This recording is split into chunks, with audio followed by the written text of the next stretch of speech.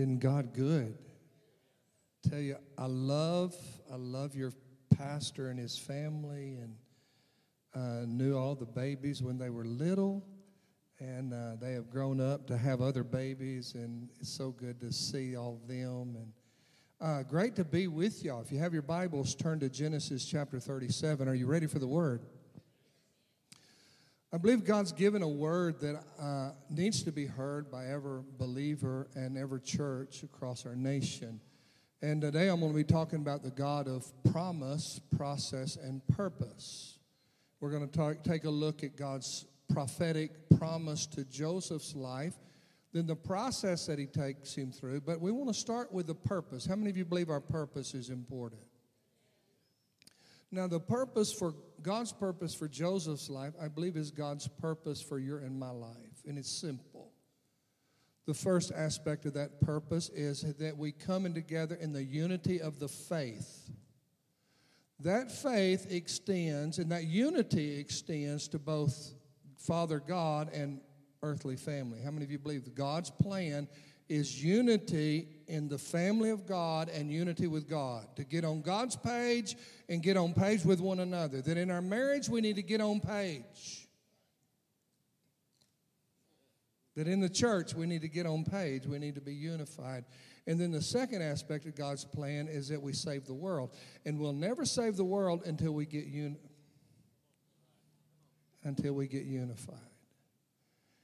In Psalms 133 and verse 1, he said, how good and pleasant, we're not on our text yet, how good and pleasant it is for the brethren to dwell together in unity. He said it's like the anointing oil that flowed down Aaron's beard onto his priestly garments. It's like the dew of Mount Hermon that descends on the Mount of Zion. For there God hath commanded blessing, even life evermore. God blesses unity. In Ephesians chapter 4, Paul is talking about the fact that Jesus descended and then he ascended and he gave gifts to men. And in those gifts, he gave five pastoral or five ministry gifts of the apostle, the prophet, the evangelist, the pastor, and the teacher. He said, for the perfecting of the saints, for the knowledge of the Son of God and the excellency, and the edification of the body of Christ, till we all come together. What was the first thing? In the unity of the faith and in the knowledge of Jesus Christ, being made a perfect man that lives up to his image. There's a huge difference between togetherness and unity or agreement. You can take two tomcats, you can tie their tails together, throw them over a clothesline, you have togetherness. But you do not have unity. What is sad in a lot of homes, and even a lot of Christian homes, you have togetherness. They sleep in the same bed, they eat at the same table, drive in the same car, come to the same church together, and they're together, but they're not unified. Something happened, and at the end of this service, we're going to ask the congregation to come down the front and let the Holy Spirit, because the Word prepares us for the work of God. There's a lot of churches, they come, they sit together, sing the same psalms, hear the same sermon, pray the same prayers, but they're together, but they're not unified. And Jesus, in his longest recorded prayer in John 17, said, Father, here's my request. I'm fixing to go to the cross and die. But one thing I want is, Father, make them, oh, y'all been in the Word. Father, make them one. Unify them, God. As I'm unified with you, I want you to unify Heber Springs Assembly of God. I want the home reunified.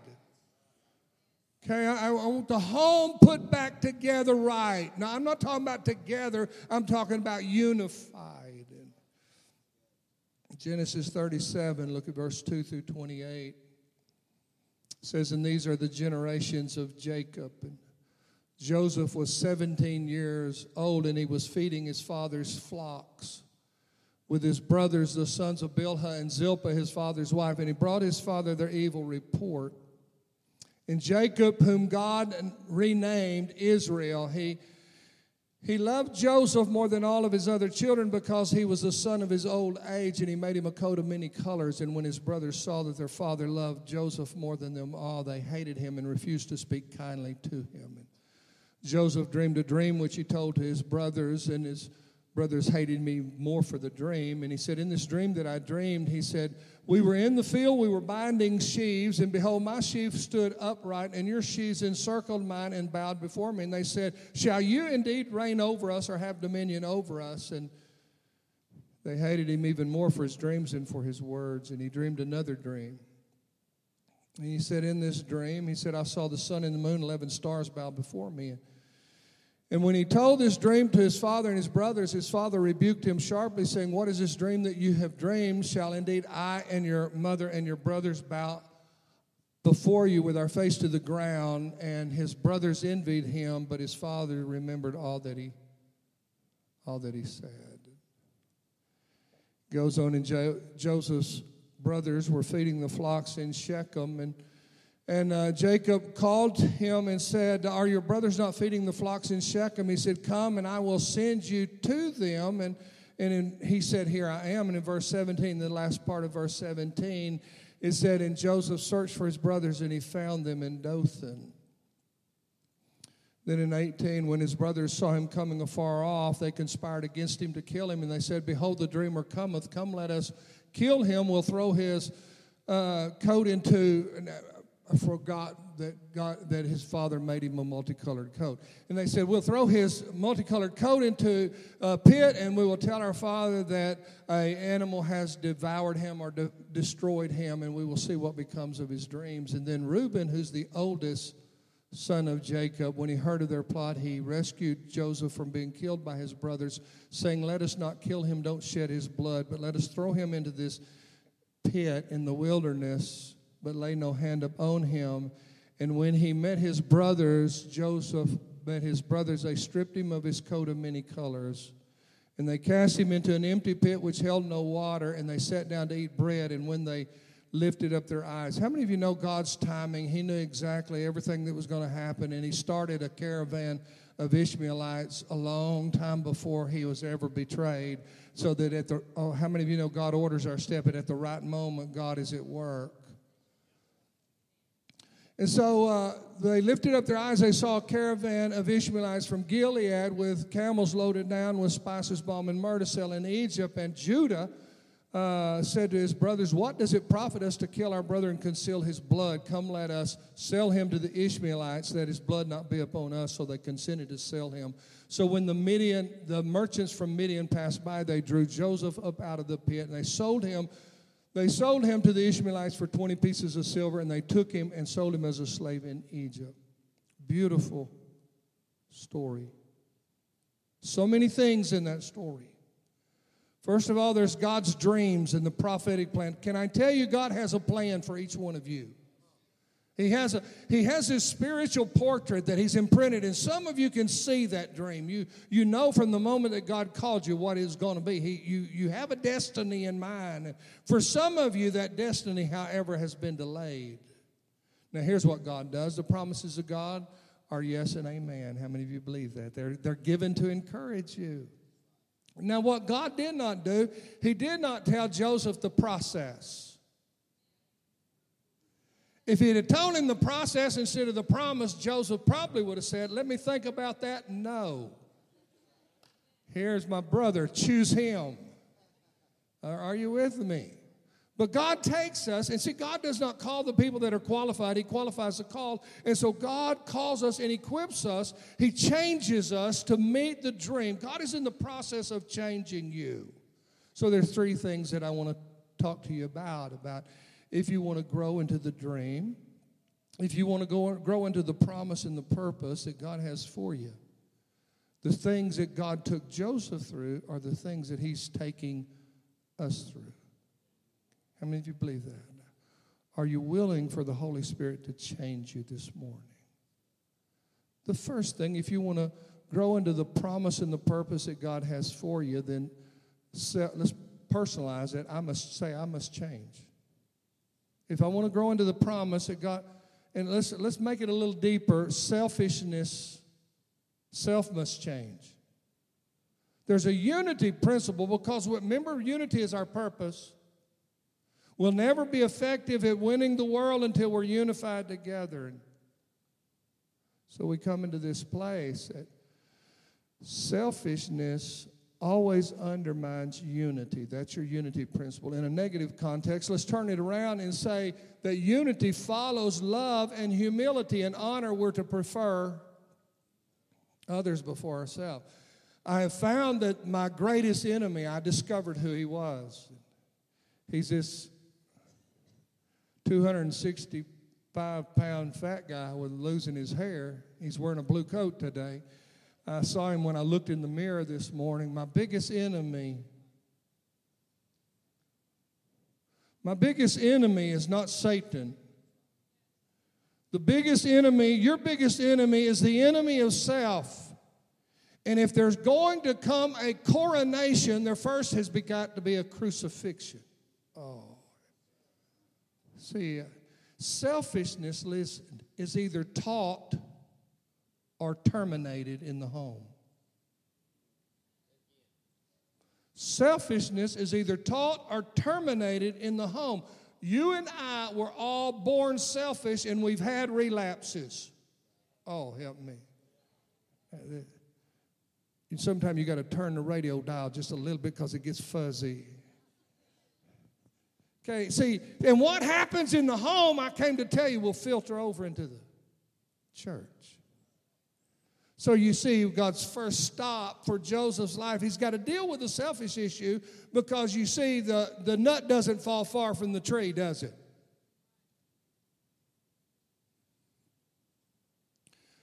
Joseph grew up in a toxic home. His dad, Jacob, was very selfish, a supplanter, a cheater. And he lived up to his name, guys. We talked about that last time that we were here. So he was very selfish. And in this home, there was one baby daddy, 4 baby mamas. How many of you know that's not the climate for unity? Rachel hated Leah because Leah could have babies like the Browns have babies. You know what I'm saying? Just speaking the word. Okay, and Leah hated Rachel because Rachel had Jacob's affection, and then they both brought their servants, Bilhah and Zilpah, into the mix, and they became baby mamas, and so you had 13 babies, and you had some chaos and confusion in the home. So you see, it was only natural that Joseph grew up selfish. Now, I've never met a polite baby. I've never met an 18-month-old baby that woke up at 4 o'clock in the morning, cold, wet, and hungry, who said, you know what, Mom and Dad had a tough night last night. I'm going to lay here, and I'm going to shiver, and I'm going to just deal with it. At 8 o'clock, I'm going to say, Dad, Mom, would you come here? No. If a baby ain't happy, oh, y'all have had some babies, I can tell. If a baby's not happy, see, there's 2 sides of selfishness. Are you ready? If you're taking notes, the 2 sides of selfishness are immaturity and insecurity. Let me say it in Arkansas language. It's childishness and control. The 2 sides of selfishness are childishness and control. And see, when you're childish, you got to have your way about everything. And if you don't have your way, you throw a fit if they don't sing.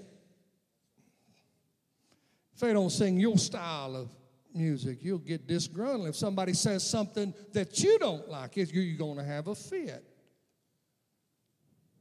See, Jesus, when he said to his disciples, if any man would be my disciple, you're here today because you want to be his disciple, he said, let's start at the first place. The first place is the first step for Joseph, first step for you, deny yourself and take up the cross. What's the cross for? It's not to re-crucify Jesus. It's because daily you're going to have to put self down. There has to be the crucifixion before there can be the coronation.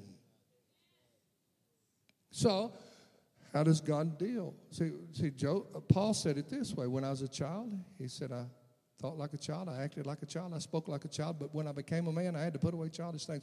I'm just declaring to you on this first Sunday in March, it's time for us to put away childishness. It's time for us to grow up. If we want unity in the home, every fight you've ever had as a couple has started over selfishness. Not just one or two. Every fight comes down to selfishness. Every conflict in the church comes down to selfishness. If we're going to win the battle and get unified, we got to deal with the number one enemy, and that ain't them, it is me. So Joseph ends up in the pit. Selfishness will always leave you isolated and lonely. It's in the pit. He had an epiphany moment. Not everybody loves me like my daddy loves me. Not everybody loves me like God loves me. Okay, and in the pit, he came face to face with who he really was. And why did they want to kill him? Because he was a jerk. Can I tell you, this is just good news. God uses jerks. Now, he changes them. I'm just saying there's hope for me and you because God uses jerks. Okay, he was a tattletale. He brought his daddy their evil report. Okay, there is no such thing as a 10th gift of the Holy Ghost of being a garbage collector and a dirt monger and a talebearer. Okay, that is not a spiritual gift. And if you do that, you need to repent. If I'm rubbing the cat the wrong way, then turn the cat around. How many of you know?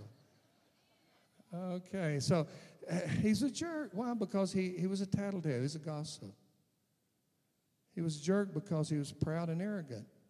His daddy gave him a multicolored coat. You'd think he'd break that out on Christmas and Easter, but no, non contraire. You'd think he'd wear it just on Sunday or on the Sabbath. No, he had to wear it every day of the week because he had to rub it in everybody's face. I am Daddy's favorite. And he was self-righteous and super spiritual. The people that give you the most trouble in a church.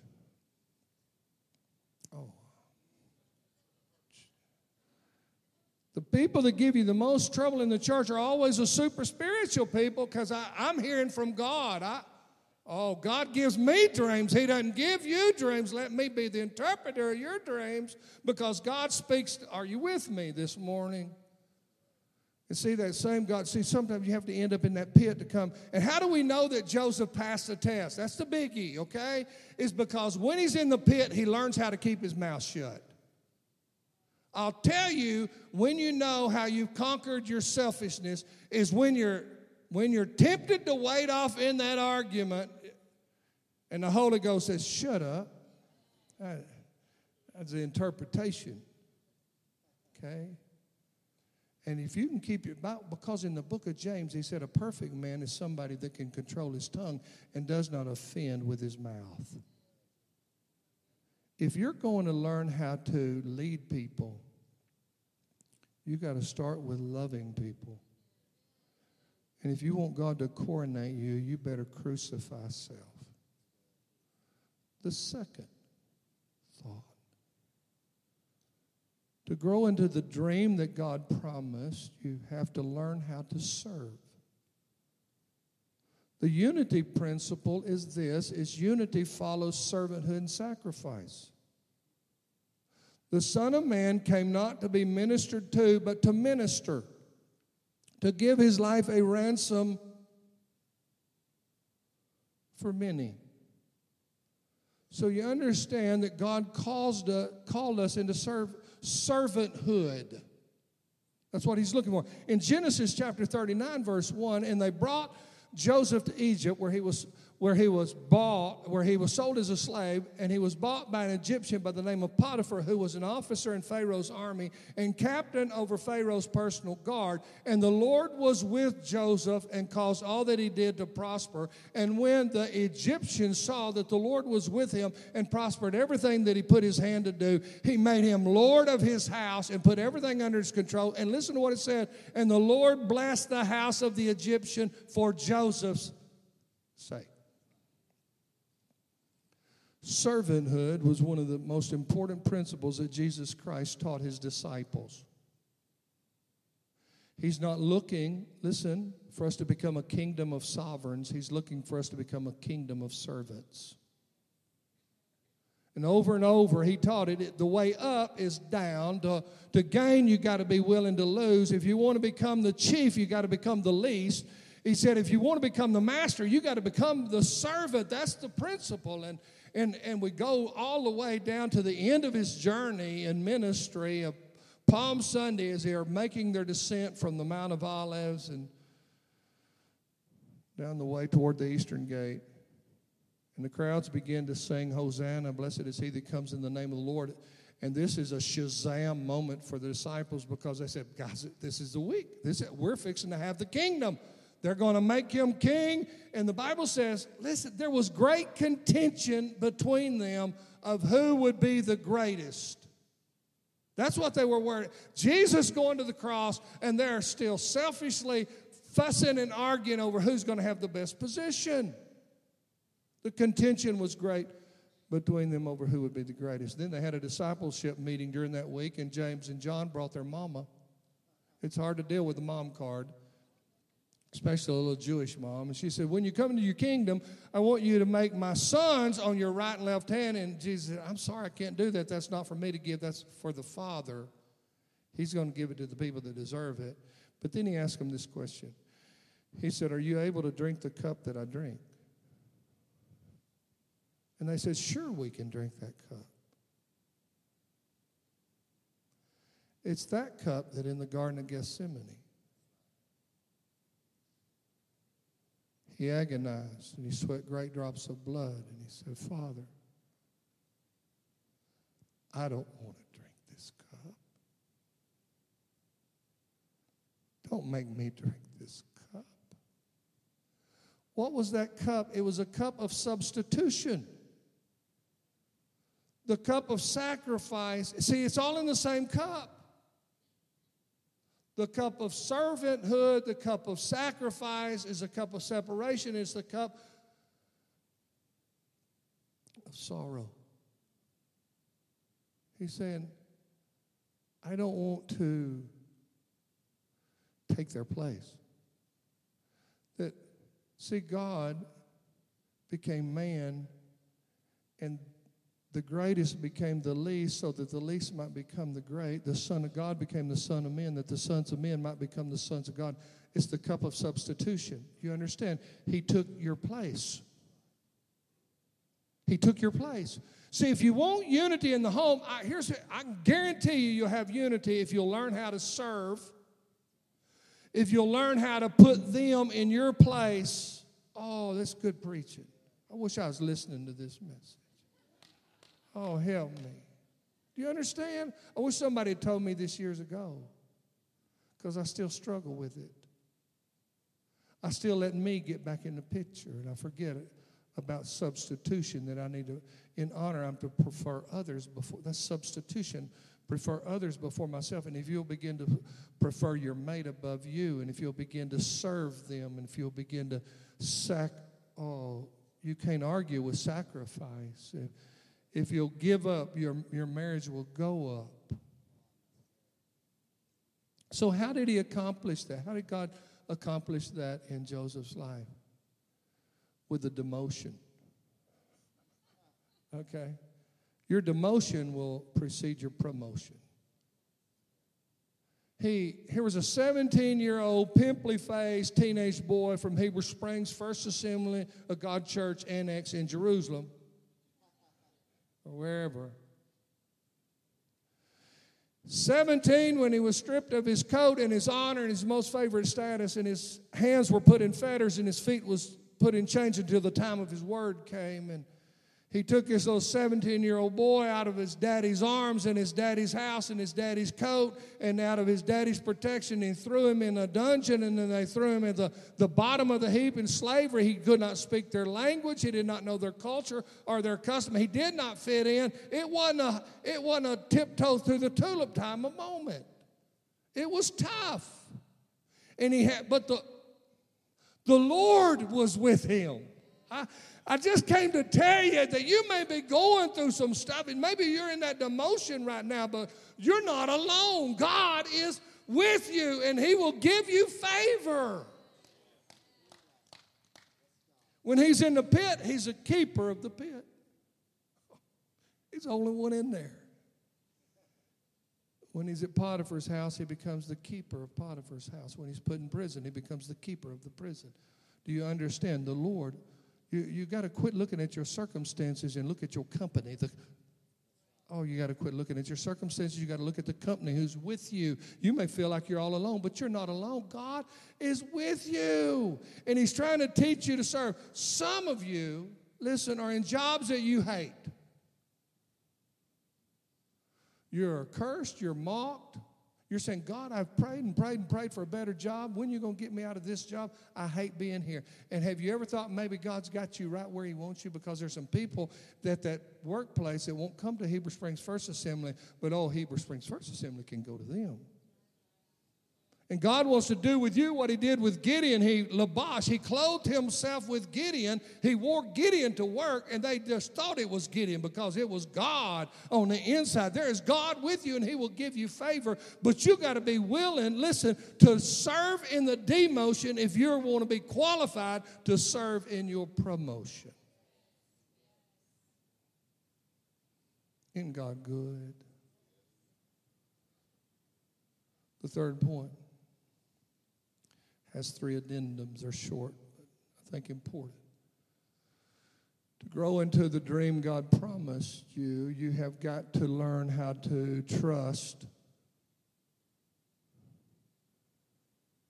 the misunderstood moments to God. Here's the unity principle.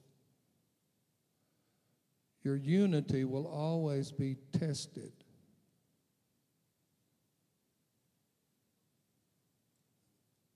Help me.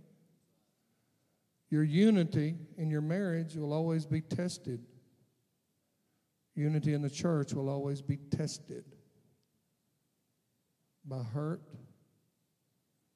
and injustice. I just came to encourage you. Somebody said, I don't need that kind of encouragement. Well, you got it. Make the best of it. Trust the misunderstood moment. So there's 3 that I want to talk about. The first one is, listen, don't become bitter at God when doing the right thing costs you dearly. Let's go back to Potiphar's house. Things are going good at Potiphar's house. He's at the top of the stack calling the shots. Inside the house is a military wife whose husband is always gone protecting Pharaoh. So her husband's always gone on protection detail with the Pharaoh. So it was glorious to marry this military figure, but it was lonely. And she's lonely. She just wants somebody to hug her and hold her and kiss her and tell her how wonderful she is. Now, sin is having a legitimate need but filling it in an illegitimate way. So she's not saved. So she sees the anointing of God is attractive. She sees the anointing of God upon this handsome young man who's strong. She flirts with him on a daily basis. Finally, she concocts this plan. She lets all her servants go. She sprinkles some rose petals down the hallway. She gets some candles from Bath and Body Works. Lights him, puts him strategically throughout the house, takes his bubble bath, opens the windows. They're blowing through those little beige-colored curtains, and they're just kind of flowing. It's very romantic. She puts on a little music. She slips into a Victoria's Secret number, takes a little obsession. Women do this. They put it on their wrist and behind their ears. I do not know why, but that's where it goes. Are you with me? And she puts on a little too much makeup and too much rouge, hoping to get the brother confused, hoping he likes his women a little on the trashy side. You know what I'm saying? Okay, and so she summons Brother Joseph. He comes, and he knows, because the Holy Ghost will always tell you, something ain't right here. Them rose petals didn't fall off the rose. Hello, I don't like that tone of that song. And he comes up to her bedroom. She reaches out, grabs a hold of his coat, and her brother loses a second coat. He's not good at holding on to coats, but he is good about holding on to God. See, he'd rather hold on to God than hold on to his coat. He did all the right thing, and it cost him. He was thrown into prison. And see, in those moments when you've done everything right and all hell comes against you, you can get a little twisted toward God and say, God, I don't think that was fair. And God says, it's not over, baby. This is about to be checkmate. This is not on you, but on the devil. Oh, you just hold on. I'm not through. When you go through that moment, God's not through. Just trust him. The second thing is when God puts you on the shelf. He puts you in the waiting room. It's not because he's mad at you. Are you with me? It's not because he's mad at you. He's positioning you for your promotion. You think it can't get no worse in prison. He said, hold on, you're about to meet somebody they'll forget you for a while, but there's going to come a key moment that they're going to remember. See, some of you in a dark waiting room, it's been a long time, and you feel like God's silence is his absence. Oh, it's not. Let me say it this way. For 430 years, Israel was in Egypt's bondage.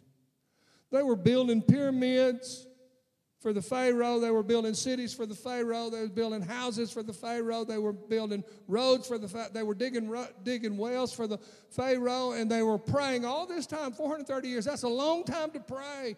And they were praying, God, where are you? We want out of this mess. What are you doing, God? Why don't you show up? Let me tell you what God was doing.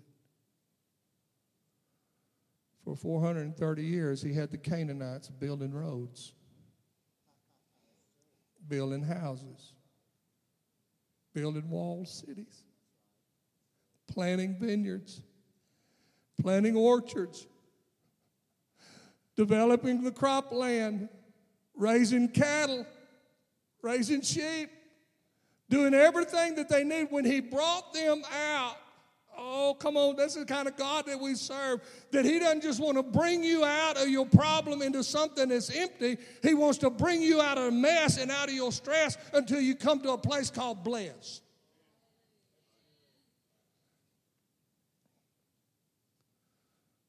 The last misunderstood moment that I'm going to talk about is the most important.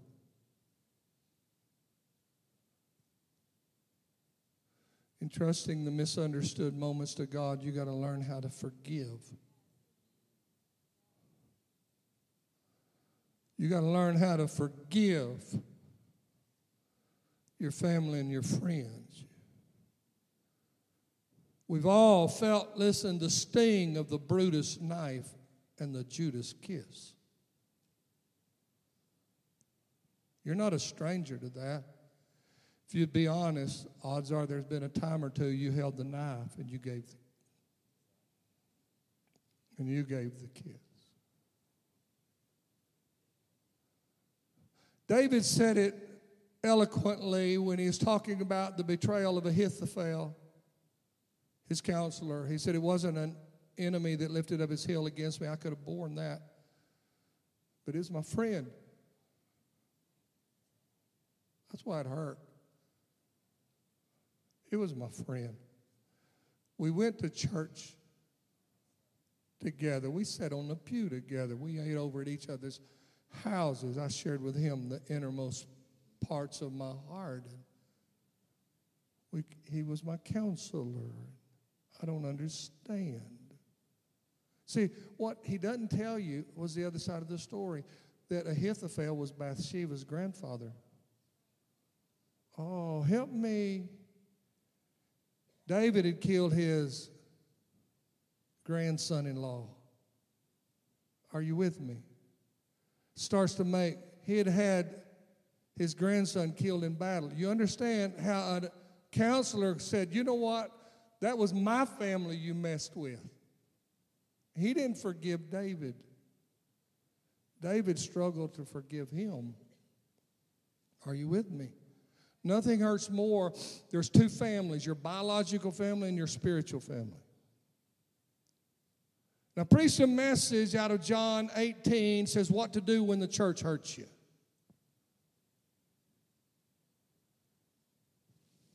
We go back to the Garden of Gethsemane.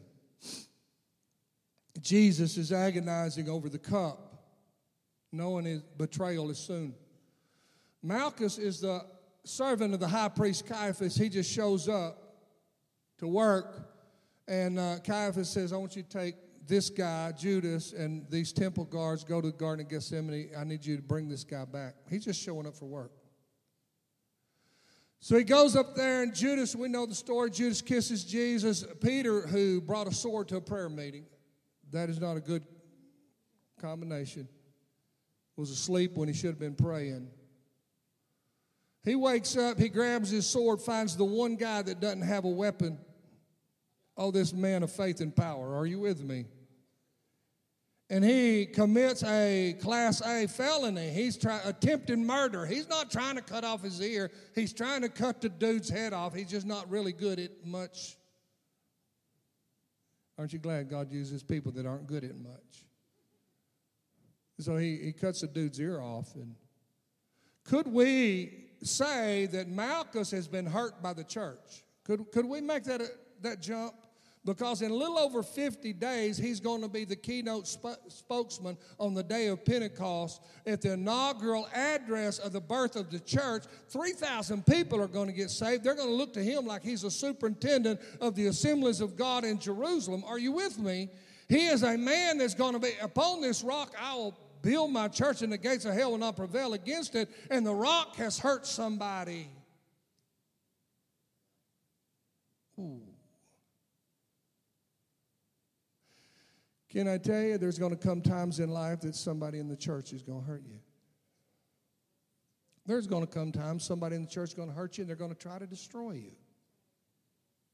And there's times somebody in the church is going to hurt you, they're going to try to destroy you, and they're going to think they're doing God's will. There's times somebody in the church is going to hurt you, they're going to try to destroy you, think they're doing the will, and they may be leadership. It may be a superintendent, it may be a presbyter, it may be a pastor, it may be a deacon, it may be a Sunday school teacher. Leadership is not immune from stupidity or wounding people. Okay, so comes down to this. People in church will hurt you, try to destroy you, think they're doing God's will, maybe leadership, and they will never apologize. There's no scripture that says Peter ever said, Malchus, I'm sorry. If you're waiting on an apology, you'll be holding your breath a long time. Malchus has a choice to make. First, he can resort to the law, an eye for an eye, tooth for a tooth, and an ear for an ear. Hello? He's justified in making that choice.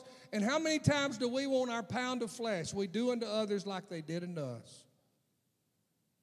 An eye for an eye and a tooth for a tooth, and an ear for an ear leaves everybody blind, toothless, deaf, and ugly.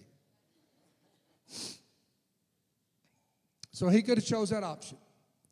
His other option was say, you know what, if he is supposed to represent you, Jesus, then I don't want anything to do with church. And you know him. You have seen him. Many of you, as I'm talking, you already got somebody's mind, somebody's name in your mind who used to go to church, but they got hurt by somebody in the church, and they have dropped out and they haven't been back. His other option is he could go on Facebook. It wasn't enough for him to quit church. He wants to tell all of his 5,000 friends why they need to quit church. Oh, come on. We're talking options here. Or he could have picked up his little ear, put it in a mason jar of alcohol, bound up his head until it scarred over. He'd still be deaf. Go around on Joy Behar. Oh. Whoa, somebody. That was a hanky-throwing moment. I got to show the world. It's not enough for me to quit church and get my friends to quit church. I want people to turn off to Christianity. And that's the choices that we make. Or there's one final choice. He can let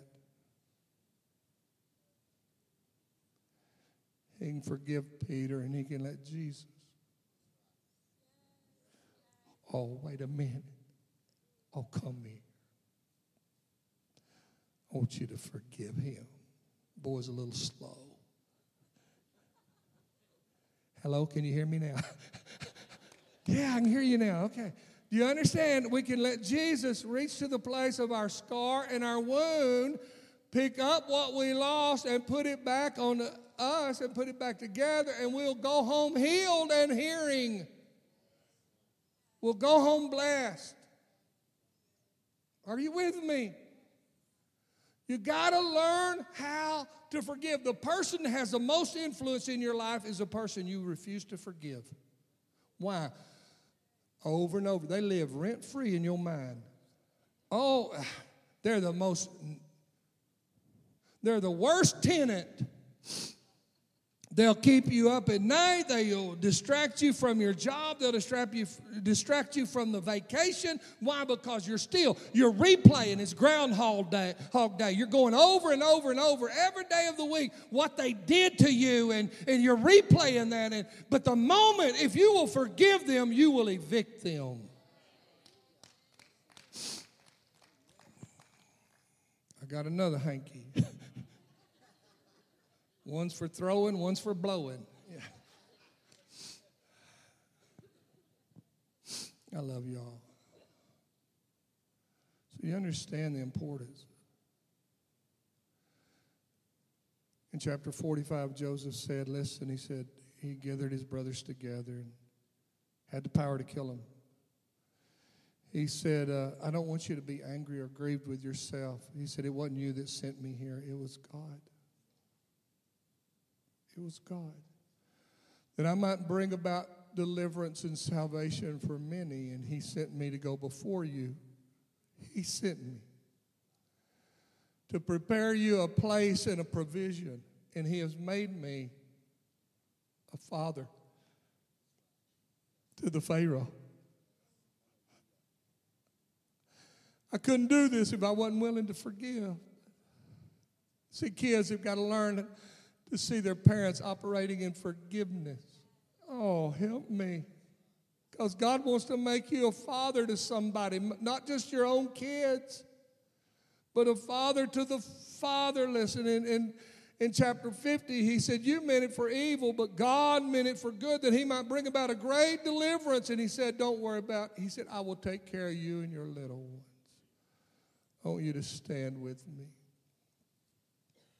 In God good. I said, in God good.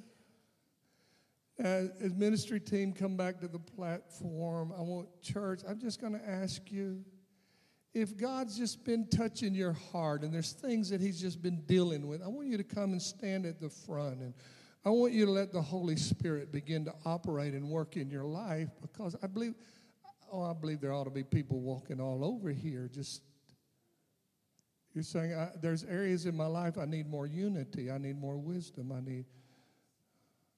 need to forgive. I got some hurt. There's some more people ought to be stepping up here. I want to be blessed. And see, the blessing, let's scoot up, people coming in. The blessing falls on the sacrifice, and I haven't been willing to sacrifice because I've been selfish and I've been unforgiving.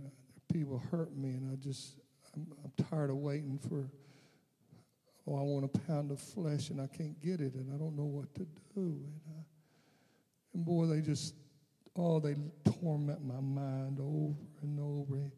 He abused me. Mama knew, but she didn't do anything about it. Oh, I'm angry and I'm bitter. Oh, I don't know how to grow into adulthood because I'm a stuck little kid in a moment in the past. And how can I forgive him for what he did and forgive her for what she let happen to me? Or somebody in the church said something and hurt me dearly. They betrayed me. They betrayed my confidence. They ripped apart my character. They hurt me when I was the most vulnerable. And I just feel wounded to the very soul, and I don't know what to do. I don't know how I'm going to go forward. And it's going to take more than me because it's not in me. Or my marriage is struggles because I'm stubborn and he's stubborn and I'm selfish and he's selfish. We fuss and we fight all the time and over stupid stuff. And the kids, they're becoming rebellious because there's no harmony in our home and there's no unity. The fleshly part of me wants to quit, wants to throw in the towel. But I'm here because of my kids.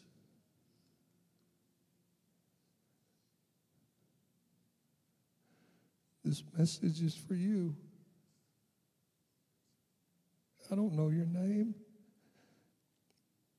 I don't know your situation. I'm not saying it's easy, and I'm not saying the other person is right. I'm saying God can use you to bring unity to your marriage, to your home, to the rebellious teenager. But it's going to require a little crucifixion of self. And you're going to have to do what Jesus did when supper had ended. He rose up from the table, laid aside his garments, and he girded himself with a towel, and he began to wash feet. And it's hard to wash feet when you feel like their feet are so dirty and they've trampled you so long. Oh, but the blessing falls on the sacrifice.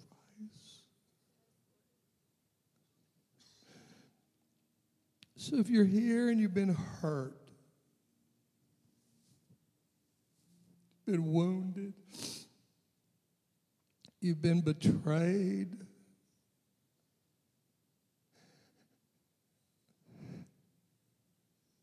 people have voted you off their island, kicked you out of their world,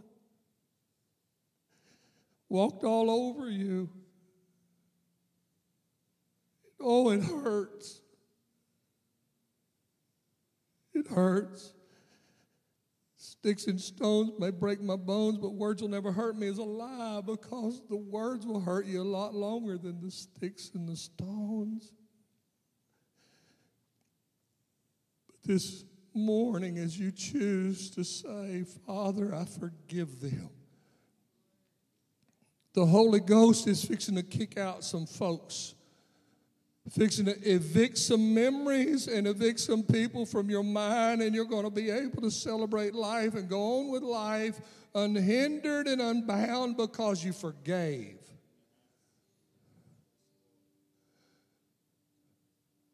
So while they play and sing, I want you to respond to the Holy Spirit and what he's asking you to do, because I don't know what he's asking you to do, but you know. And I want you to say yes to God. And I want us to restore the unity in your house so that we can restore the unity in this house and so we can save the world. Hallelujah. I love you, Jesus. Oh, I love you, Jesus.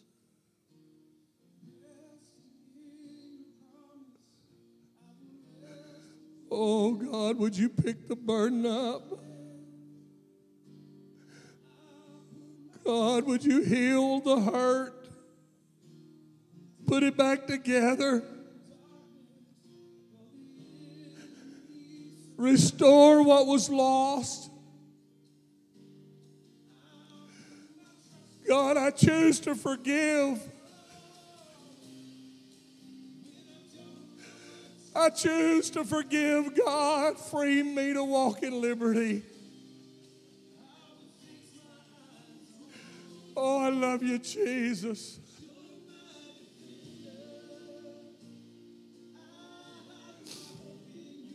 I love you.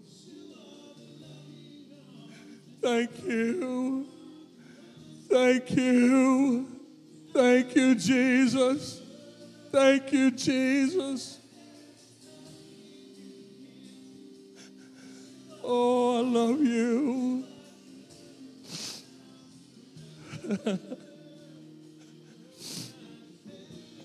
I love you, Jesus.